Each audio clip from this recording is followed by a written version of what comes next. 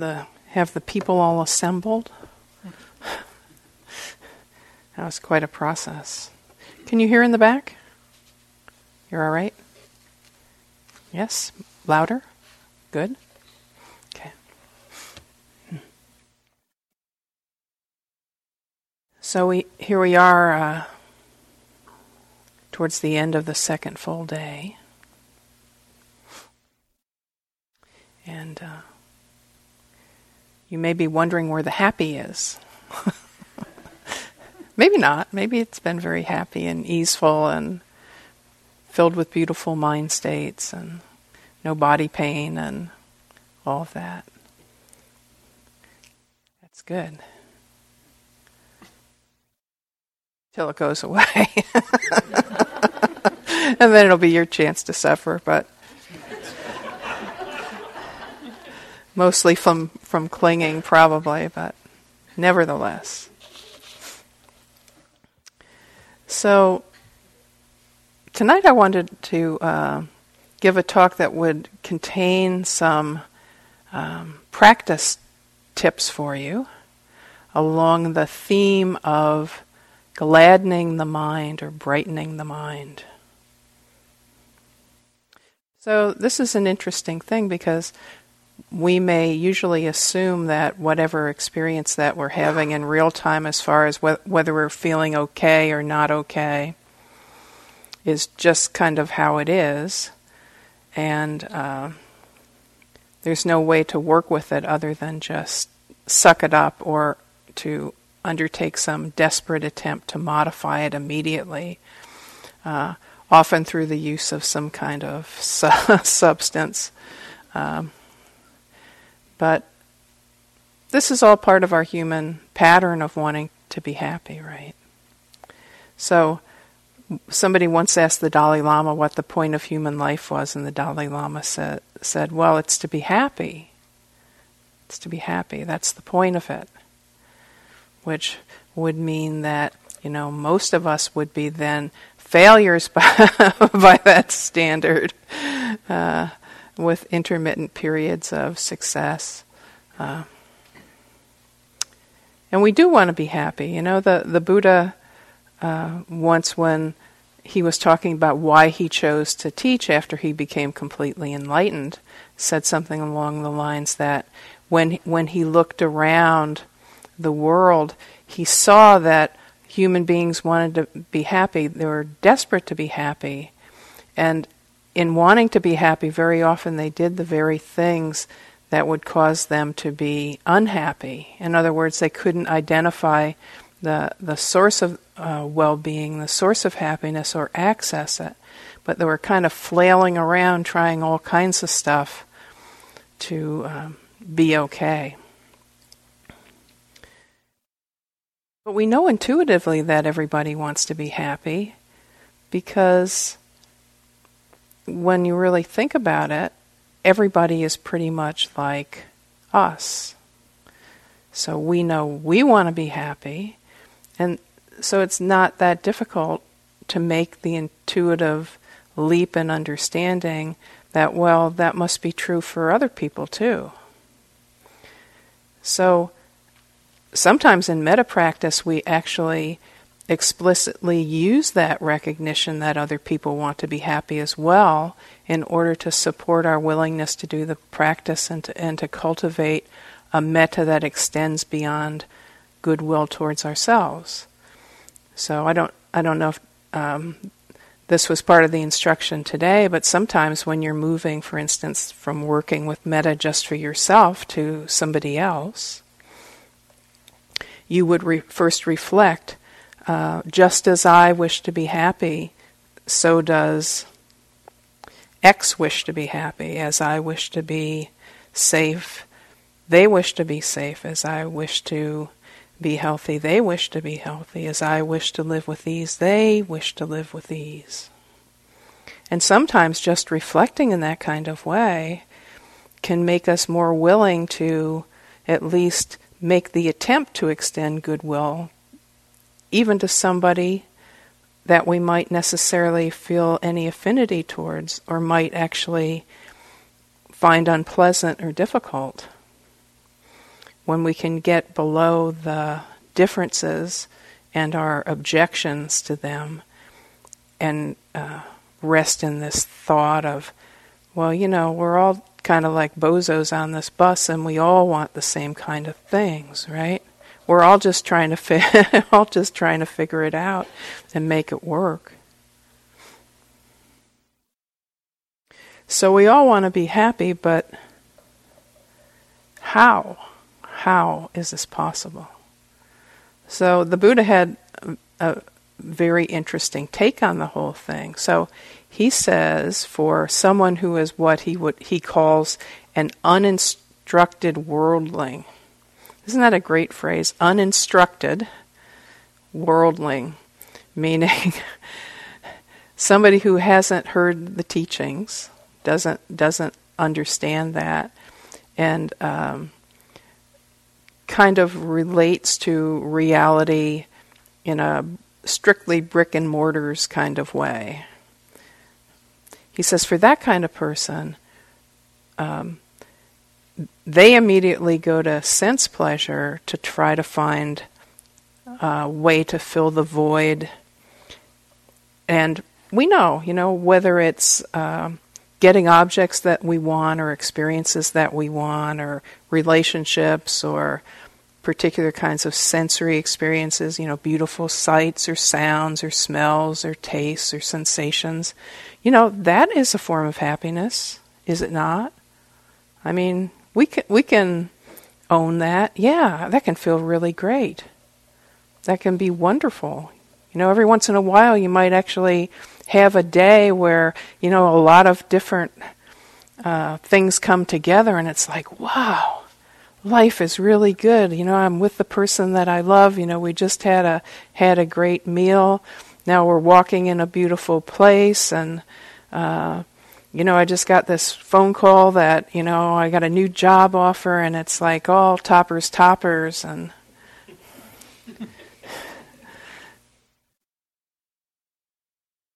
and we know, even for instance, ideas or imaginings can be a vehicle for happiness, right?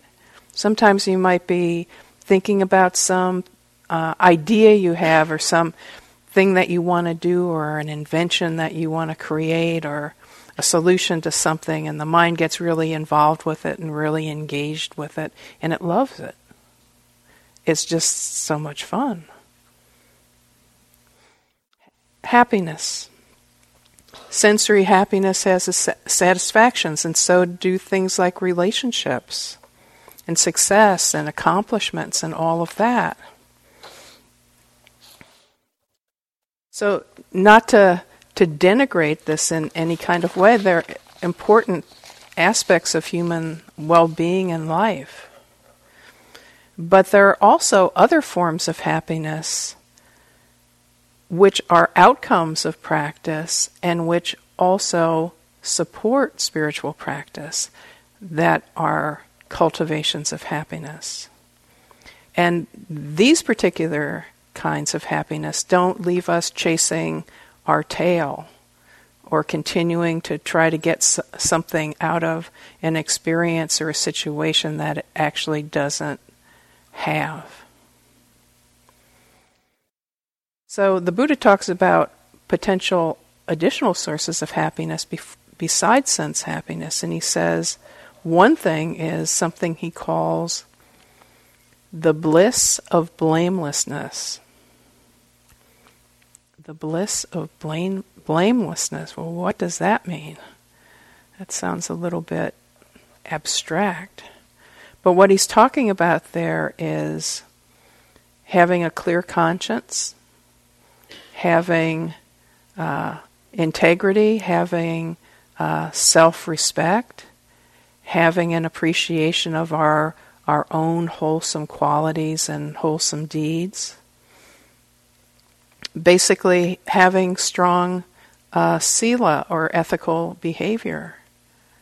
He says, thinking about that, reflecting upon that, realizing that that's the path that your life has taken because you've made the choice in that way, can bring a lot of happiness and satisfaction.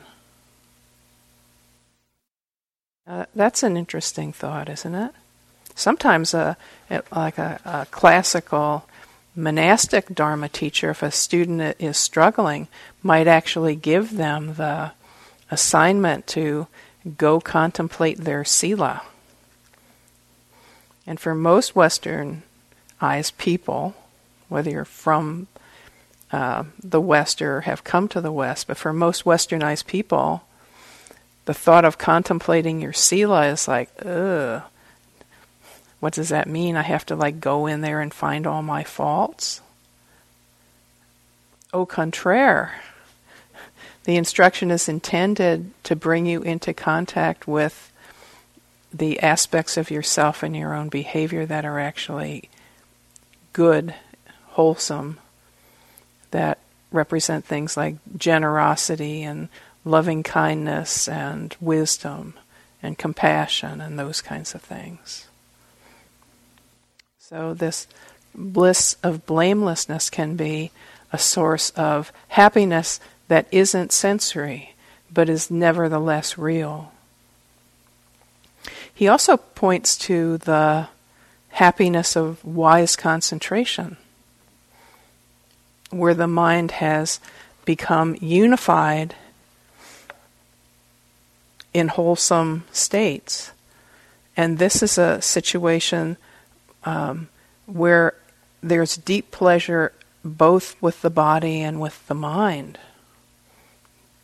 When the mind is unified in a skillful and beautiful abiding, there are states and experiences that can happen, for instance, with the cultivation of metta and compassion and empathetic joy and equanimity at a deep level, that are so beautiful, so satisfying, so deeply pleasant, that it would be difficult to find a sensory experience that could even compete with it.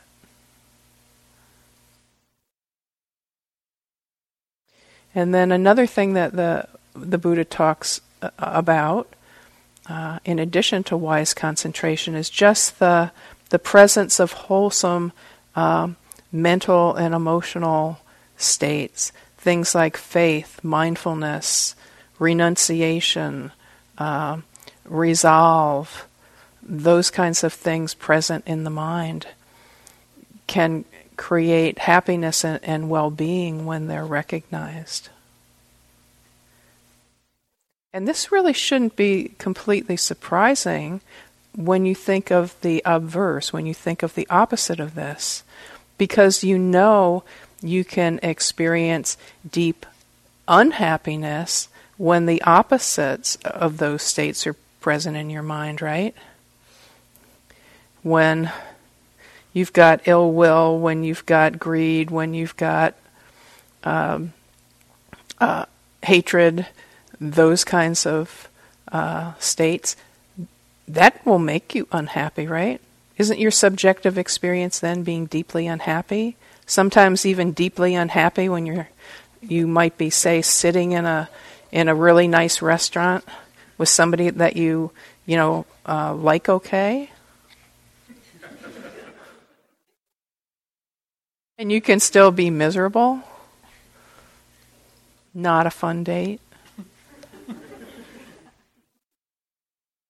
So there's a pointing to these teachings of the Buddha, that this truth that non-material experiences, and here's the punchline here, that we ourselves can cultivate and develop, can provide great satisfaction and contentment, even though they themselves are impermanent. So they're impermanent, as all conditioned things are, any one arising of them, and yet they're onward leading, meaning they can be increasingly present in the mind on more and more occasions in stronger and stronger ways. And when they are there, they can brighten and uplift the mind and support both your meditation practice and your well-being. So there are ways sometimes when you're practicing or getting ready to practice where you can intentionally choose to do what's called gladdening or brightening the mind by reflecting in certain kinds of ways, by using your thinking capacity in a directed kind of way to help jumpstart your mindfulness and other wholesome qualities in order to be able to practice at a deeper and stronger level. So one of the ways that you can do that is in relationship to gratitude. And I'm going to talk a little bit about that state now. And then a bit later on, we're actually going to do a gratitude reflection to help support your understanding about how you might go about gladdening the mind through reflection. So, gratitude. Interesting, very interesting state. So, it's a close cousin to a lot of other wholesome states, in particular generosity.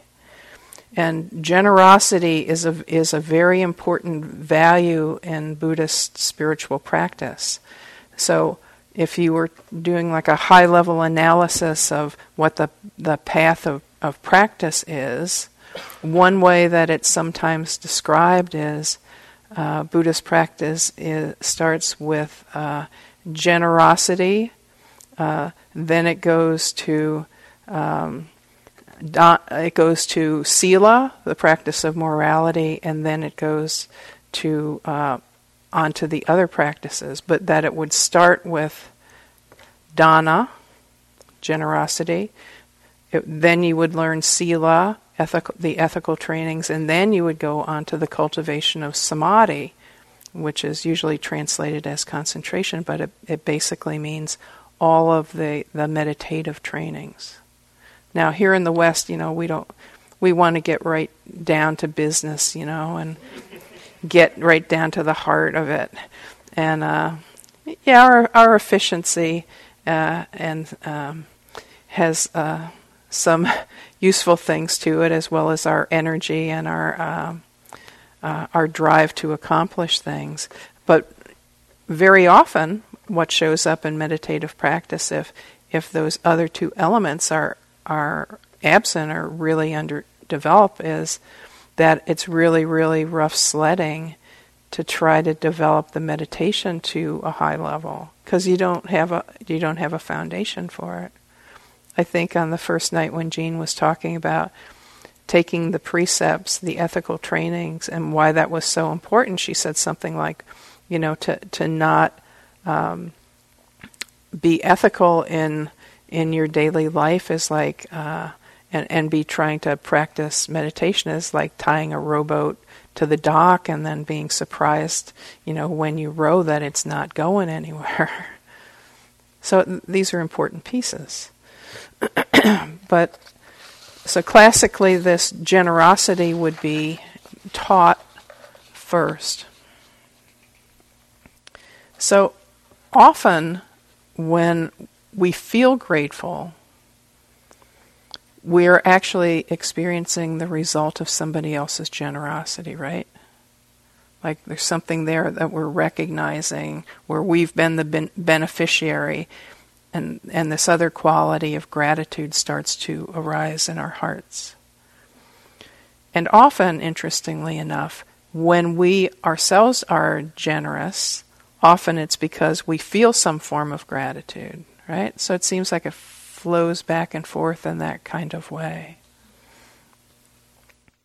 But zoning in on this quality of gratitude itself, the Buddha had some very interesting things to say about it. So one thing that he said that I find striking is he says, gratitude is the first mark of a person of integrity.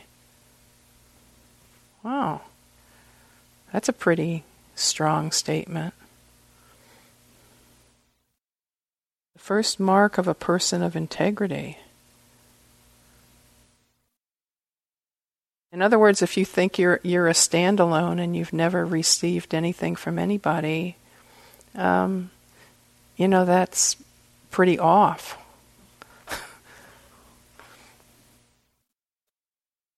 And, often we feel gratitude when we recognize we've been the beneficiary of somebody else's open-heartedness. There's a dear friend of mine who passed away in the last year or so, a woman named Sarah During, who actually sat the IMS 3-month retreat like 17 times. So, she has the record, probably not soon to be exceeded, of doing this. So she was like a really, really serious practitioner. And so she had the meditative and the wisdom understanding that would be developed through that kind of depth practice. And she had also had very strong paramis, very strong perfections of the heart. So she was a lovely person in addition to being this powerful yogi. And she was an older person. I think she died. She was in her 90s, I think, by the time she passed away. But when you would look at her, if you just looked at her face, you would see goodness. You know what I mean? There's certain people like that. You just see them, you see the face, and you recognize goodness. So this was part of her quality. She also was somebody who wound up inheriting wealth, like a lot of wealth. And, there's a lot of things that people do when they have money. Many of them extremely silly things. But Sarah had her Dharma values, and what she did with her resources was to support things that were of benefit to beings. So, when I first came here in 1987, IMS was, really a rundown kind of raggedy-ass place with... Well, it was rough. It was rough, They were still having debates about, what to do about the cockroaches here, And when you were in the dorm rooms, you remember that, Jean?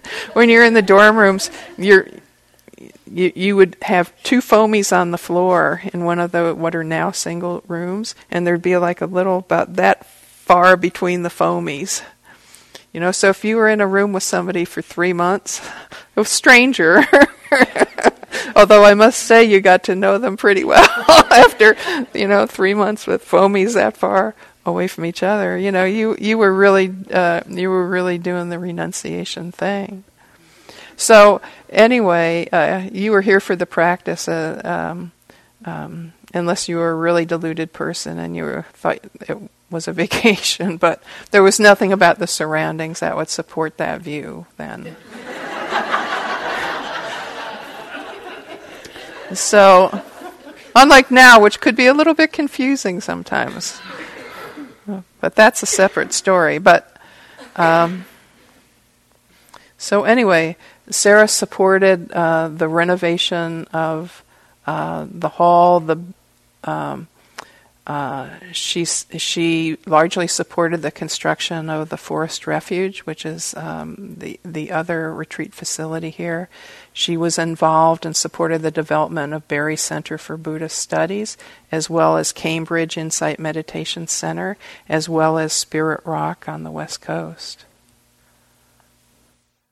And she was completely unassuming in this, you know what I mean? You'd never know meeting this person that she had that kind of wealth and she was providing that kind of fuel to what was going on around here. Because she was completely down to earth and open and, could take a joke and, give one right back at you. But she's somebody, when I think of her, I just feel a tremendous amount of gratitude because of all the things that she could have done, and she did this instead. The first time I met her, she was pretty much living over at BCBS in one of the first cottages they built there, And when they built the first cottages, it was kind of rough and ready, and I don't know, I think they might have used some kind of a kit, but the floor didn't have any insulation under it. So I met her in like late autumn, and I didn't know who she was. They just sent me over to meet her, to have a chat about the Dharma. So anyway, I went over to meet her to have a chat about the Dharma, and there's this small, gracious, refined-looking woman, sitting there with 2 or 3 zabutons under her feet because the floor was so cold. So when I think about her, I feel gratitude, and I feel happiness, and I feel a kind of uplift, as you can probably tell. So this quality of gratitude, this beautiful quality, like other wholesome states, is something that can be intentionally cultivated. And when you think about the cultivation of gratitude, you start to realize why that would be skillful. Because it turns the mind towards an awareness of everything that's present and available that's good and useful. That there are things present for you, there are things available for you. So then the mind is able to identify some riches, some gifts, some assets, even though there might be problems, right? If you can feel gratitude towards something, some aspect of your existence, some person, some experience, some gift, some connection, it moves us out of the scarcity mentality, and because it has to acknowledge that there's some assets here. Okay, to put it in the language of our sometimes young mind, I got some stuff too, right? Because sometimes we think we don't. Like we're the only ones that don't got stuff. Everybody else has stuff, but not us. We don't have this, and we don't have this, and we don't have this, and we don't have this. But partly we experience it that way because we're not open to a different perspective, a perspective that there actually are things that we receive. There are benefits that we receive from others and from life itself. So when there is a sense that we are recipients too, that we have things, then generosity, both towards ourselves and towards others, becomes a lot more possible. Because the heart and the mind aren't compressed as much by this sense of lack.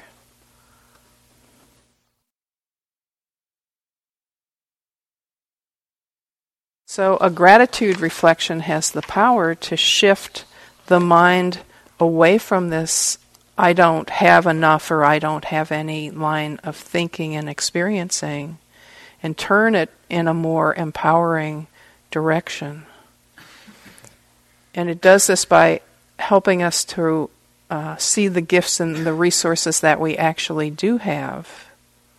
And in this, it supports our sense of connection with others, right? Because sometimes we can feel so alone.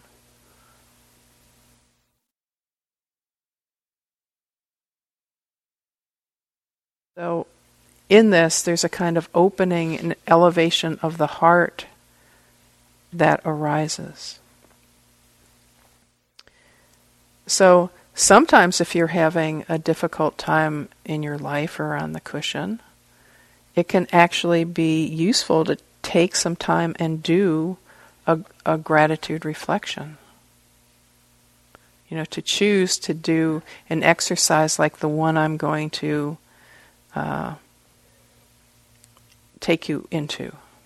So I'll start with some reflections of things that I feel a lot of gratitude for, and then I'll turn it back to you and ask you to reflect in a particular sequence of things in a way that would support you.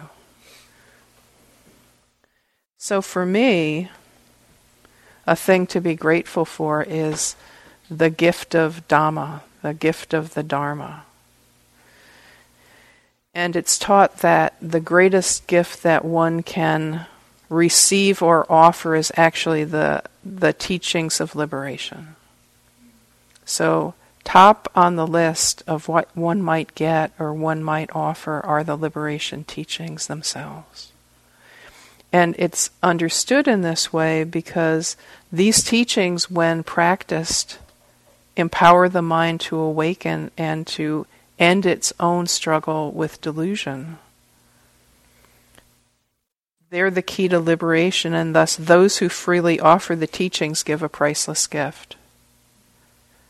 And it's part of the tradition here at IMS, for instance, that the teachers who teach here don't charge you to teach. So it's not structured in that kind of way.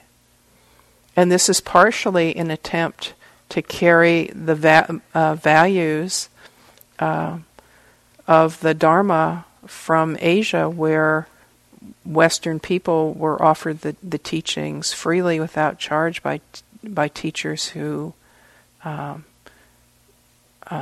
didn't put a price tag on what they were doing. So in order for there to be a gift of Dharma, then there is the Buddha, the originator of the teachings.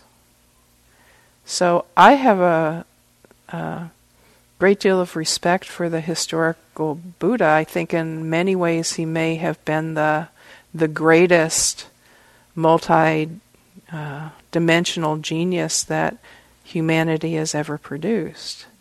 Because in addition to having this incredibly powerful mind that through self-observation and self-reflection, just by attending to, in an observing kind of way, to his own experience, was able to figure out how suffering was caused and reverse engineer it and say, well, if this is how it's caused, then if you don't want to suffer, this was what would be involved, and kind of like reverse engineer it back to, okay, this means this and this and this and this and this, and here's how you would do it.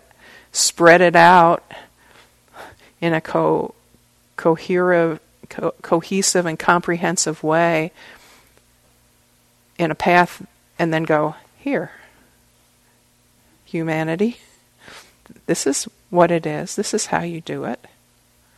So there's that degree of genius, or that dimension of genius. But there's a whole other dimension of genius, which is this was all undertaken by someone who had walked the path of purification of his own heart and mind out of the altruistic intention to figure this all out so beings didn't need to suffer. Right?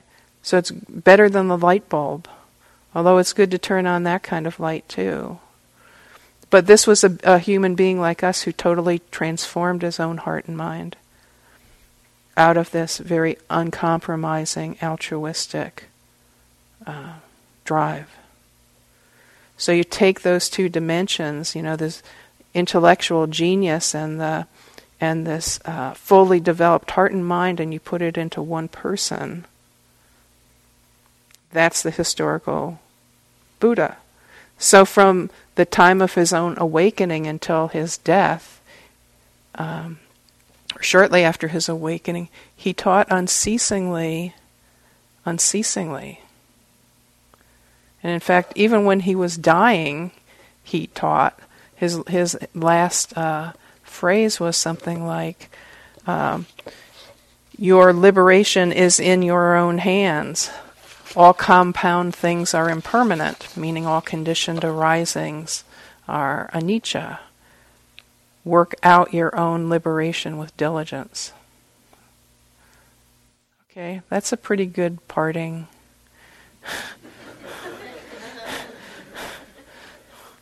All right, so he's still like reaching out at the end. So you yourself are the beneficiary of that, because that's why this place is here, and that's what you're learning. It's all born from that life. So And then when I think with gratitude, I think about the first generation of the Buddha's followers. So there's 3 different dimensions of this for me. So the first of these is there were people who were the Buddha's contemporaries. A lot of these were monastics, but some of them were lay people. But they certain number of people who received the teachings and practiced them to the point of mastery, so that their inner meaning was penetrated, and these beings themselves became liberated. Once they understood the teachings in that kind of depth, then they guaranteed that the teachings would remain alive and embodied, and their inner meaning understood after the Buddha passed away. So there were people there who awakened, so that there was transmission. So then, another thing I feel a lot of gratitude for is that the actual teachings were preserved. And this involved a council of the monastic community shortly after the Buddha passed away, where they were wise enough to go, hey, okay, the Buddha's gone now. What are we going to do about the teachings? How are we going to keep them alive? How are we going to keep the monastic communities going and be able to offer these to the lay people? So, they got themselves together and figured out how they were going to preserve this. So for a few hundred years after the Buddha's death, there were actually people who were memorizers. You still see this in some cultures, like in Islam, there are some people who could recite the Quran by memory, right? Well, there were people who could. Different people would memorize different parts of the Buddha's teachings, largely through learning to chant them, interestingly enough, and then would make sure that they taught follow-on generations the same things. And for this to be going on, since the monastics don't farm or engage in commerce, they don't have money or anything like that. This transmission was continuity was completely dependent on the lay people. So the lay people, especially the ones that, adjacent to the monasteries, were responsible for feeding the monks and providing them with shelter and medicine and robes, the 4 requisites. So not only did the lay people support this, so this could be going on, but the lay people themselves, or at least a certain number of them, actually became monastics. Because obviously the monastics are not self-reproducing. They recruit. Okay, so you yourself are beneficiaries of this. So, human beings, we screw up so many things. So many things. But we have to say that the dedicated and unbroken stewardship of the Buddha Dharma by the people of South Asia is an example of what wasn't screwed up. Well, this is really important, because can you imagine what was involved with carrying the teachings mind to mind for 2,600 years in a way that they would arrive in Western culture with their potency intact this long after their genesis? How amazing is that? So there's tremendous gratitude towards the cultures of India and Burma and Sri Lanka and Thailand, because they kept it going through periods of destruction, invasion, corruption, a lot of colonialism, a lot.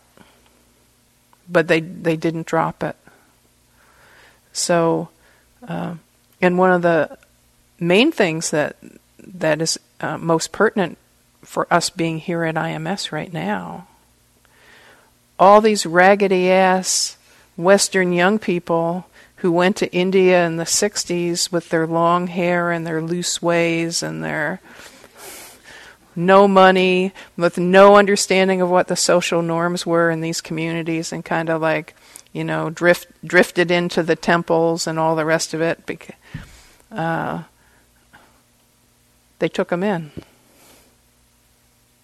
And I'm sure it was quite a shock to their system.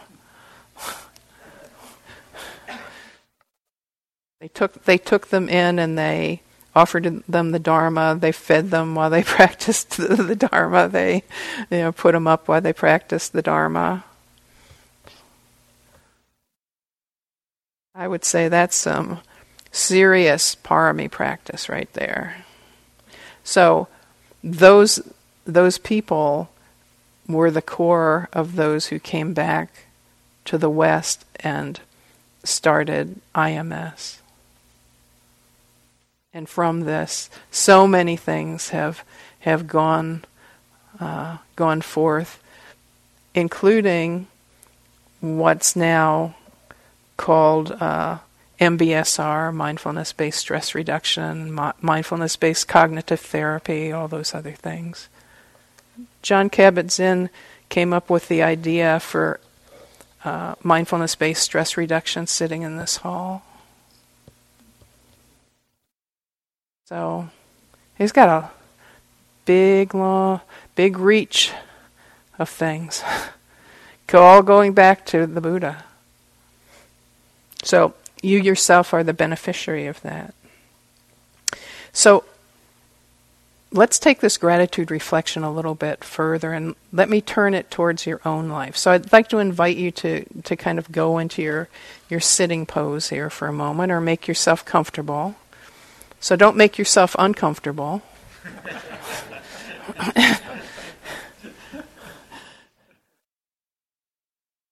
All right.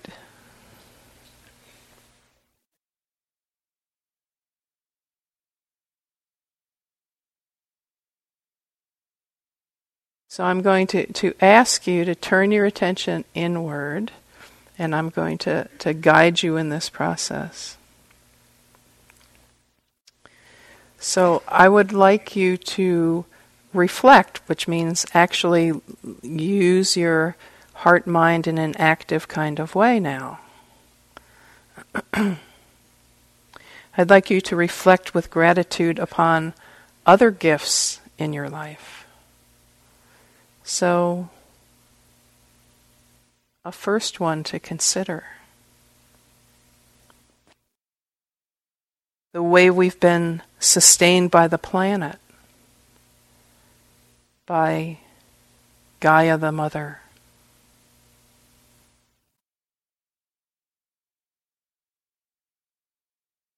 The birds and plants.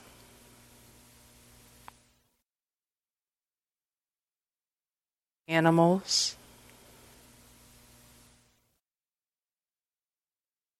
The water and sun.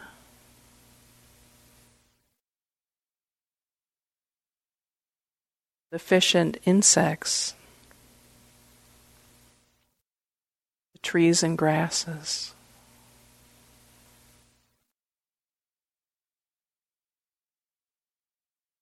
The soil.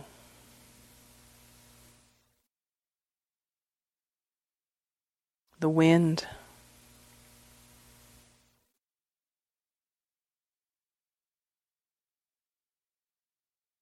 All the beings who together make up the chain of life of which we are part.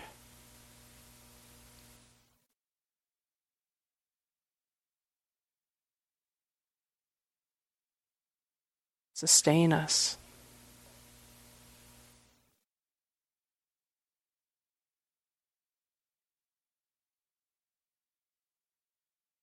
Let yourself say internally, when you're ready, "For this I am grateful."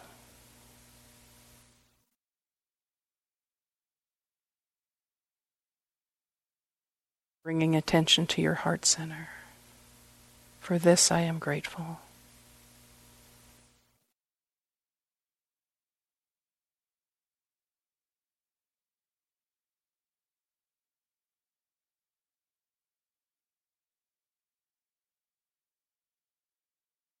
For all the ancestors, our lineage going back in time.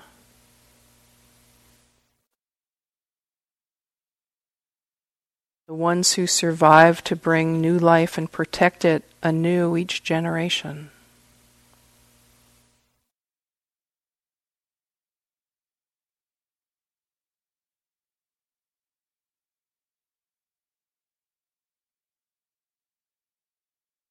Those who struggled to find shelter and food and community, and succeeded well enough no matter how difficult it was. They did it.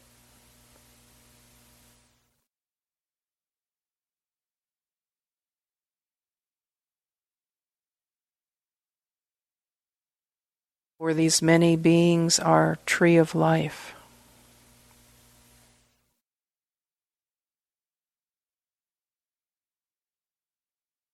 For these I am grateful.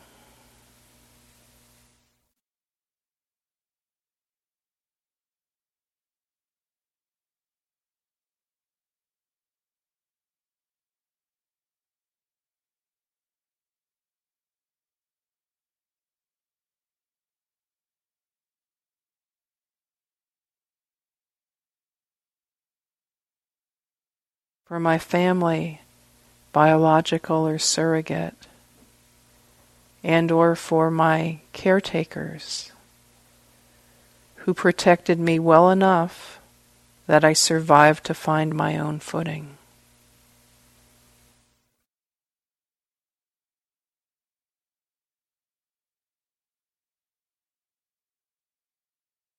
For these I am grateful.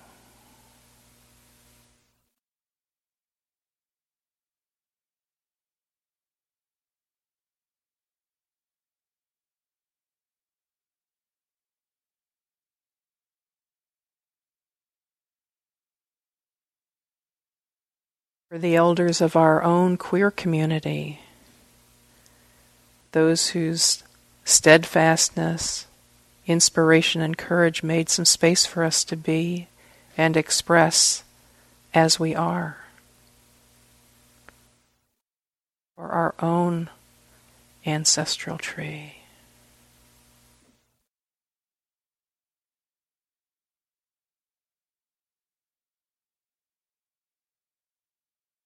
For those who came before, who pushed open this door, I am grateful.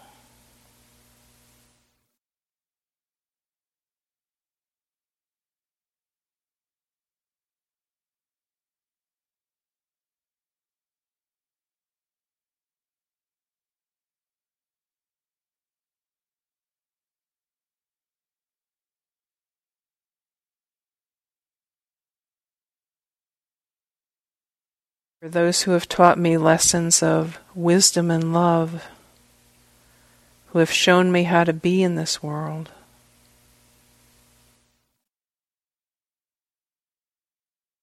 For those who have been benefactors and teachers.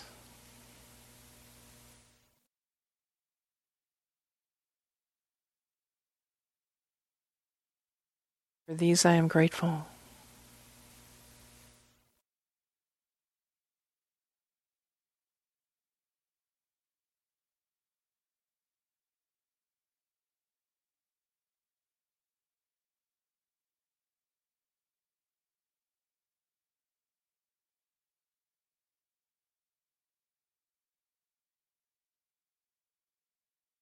For those who have been friends, companions, and fellow wayfarers on the path.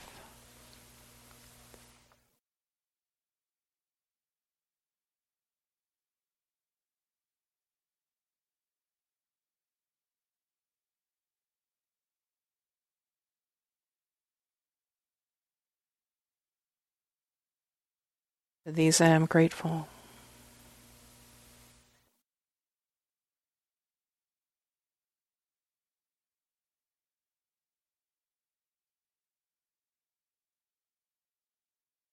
to those who have taught me the hard way, how not to be, how not to do, for this gift of the wisdom of discernment.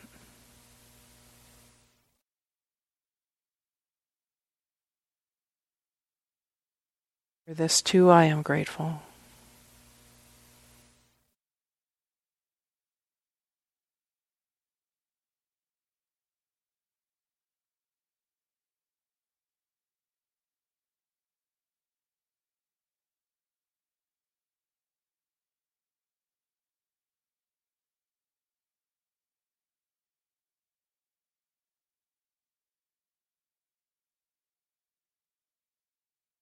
For whatever health of body and mind I have, for this amazing life which flows through me.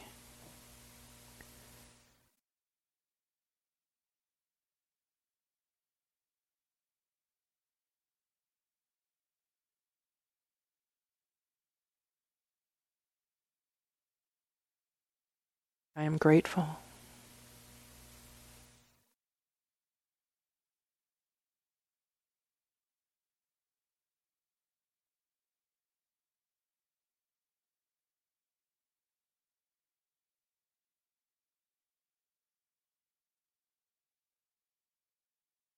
For the Dharma path, for the beauty which grows in me through self-blessing, for the way in which my heart learns the way,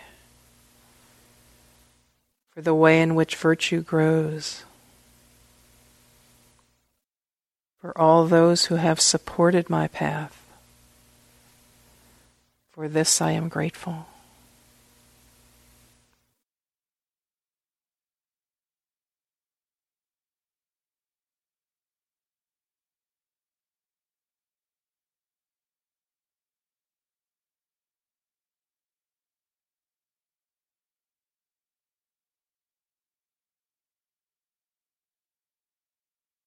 Just allow yourself to rest in this reflection for a while.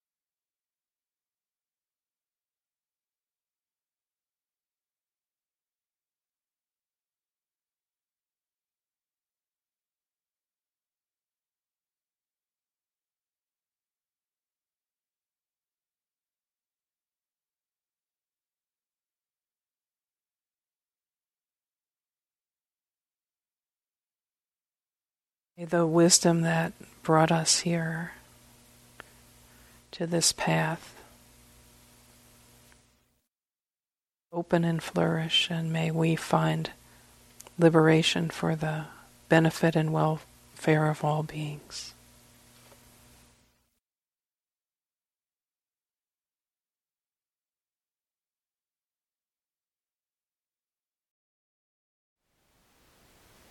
Thank you for listening. To learn how you can support the teachers and Dharma Seed, please visit dharmaseed.org/donate.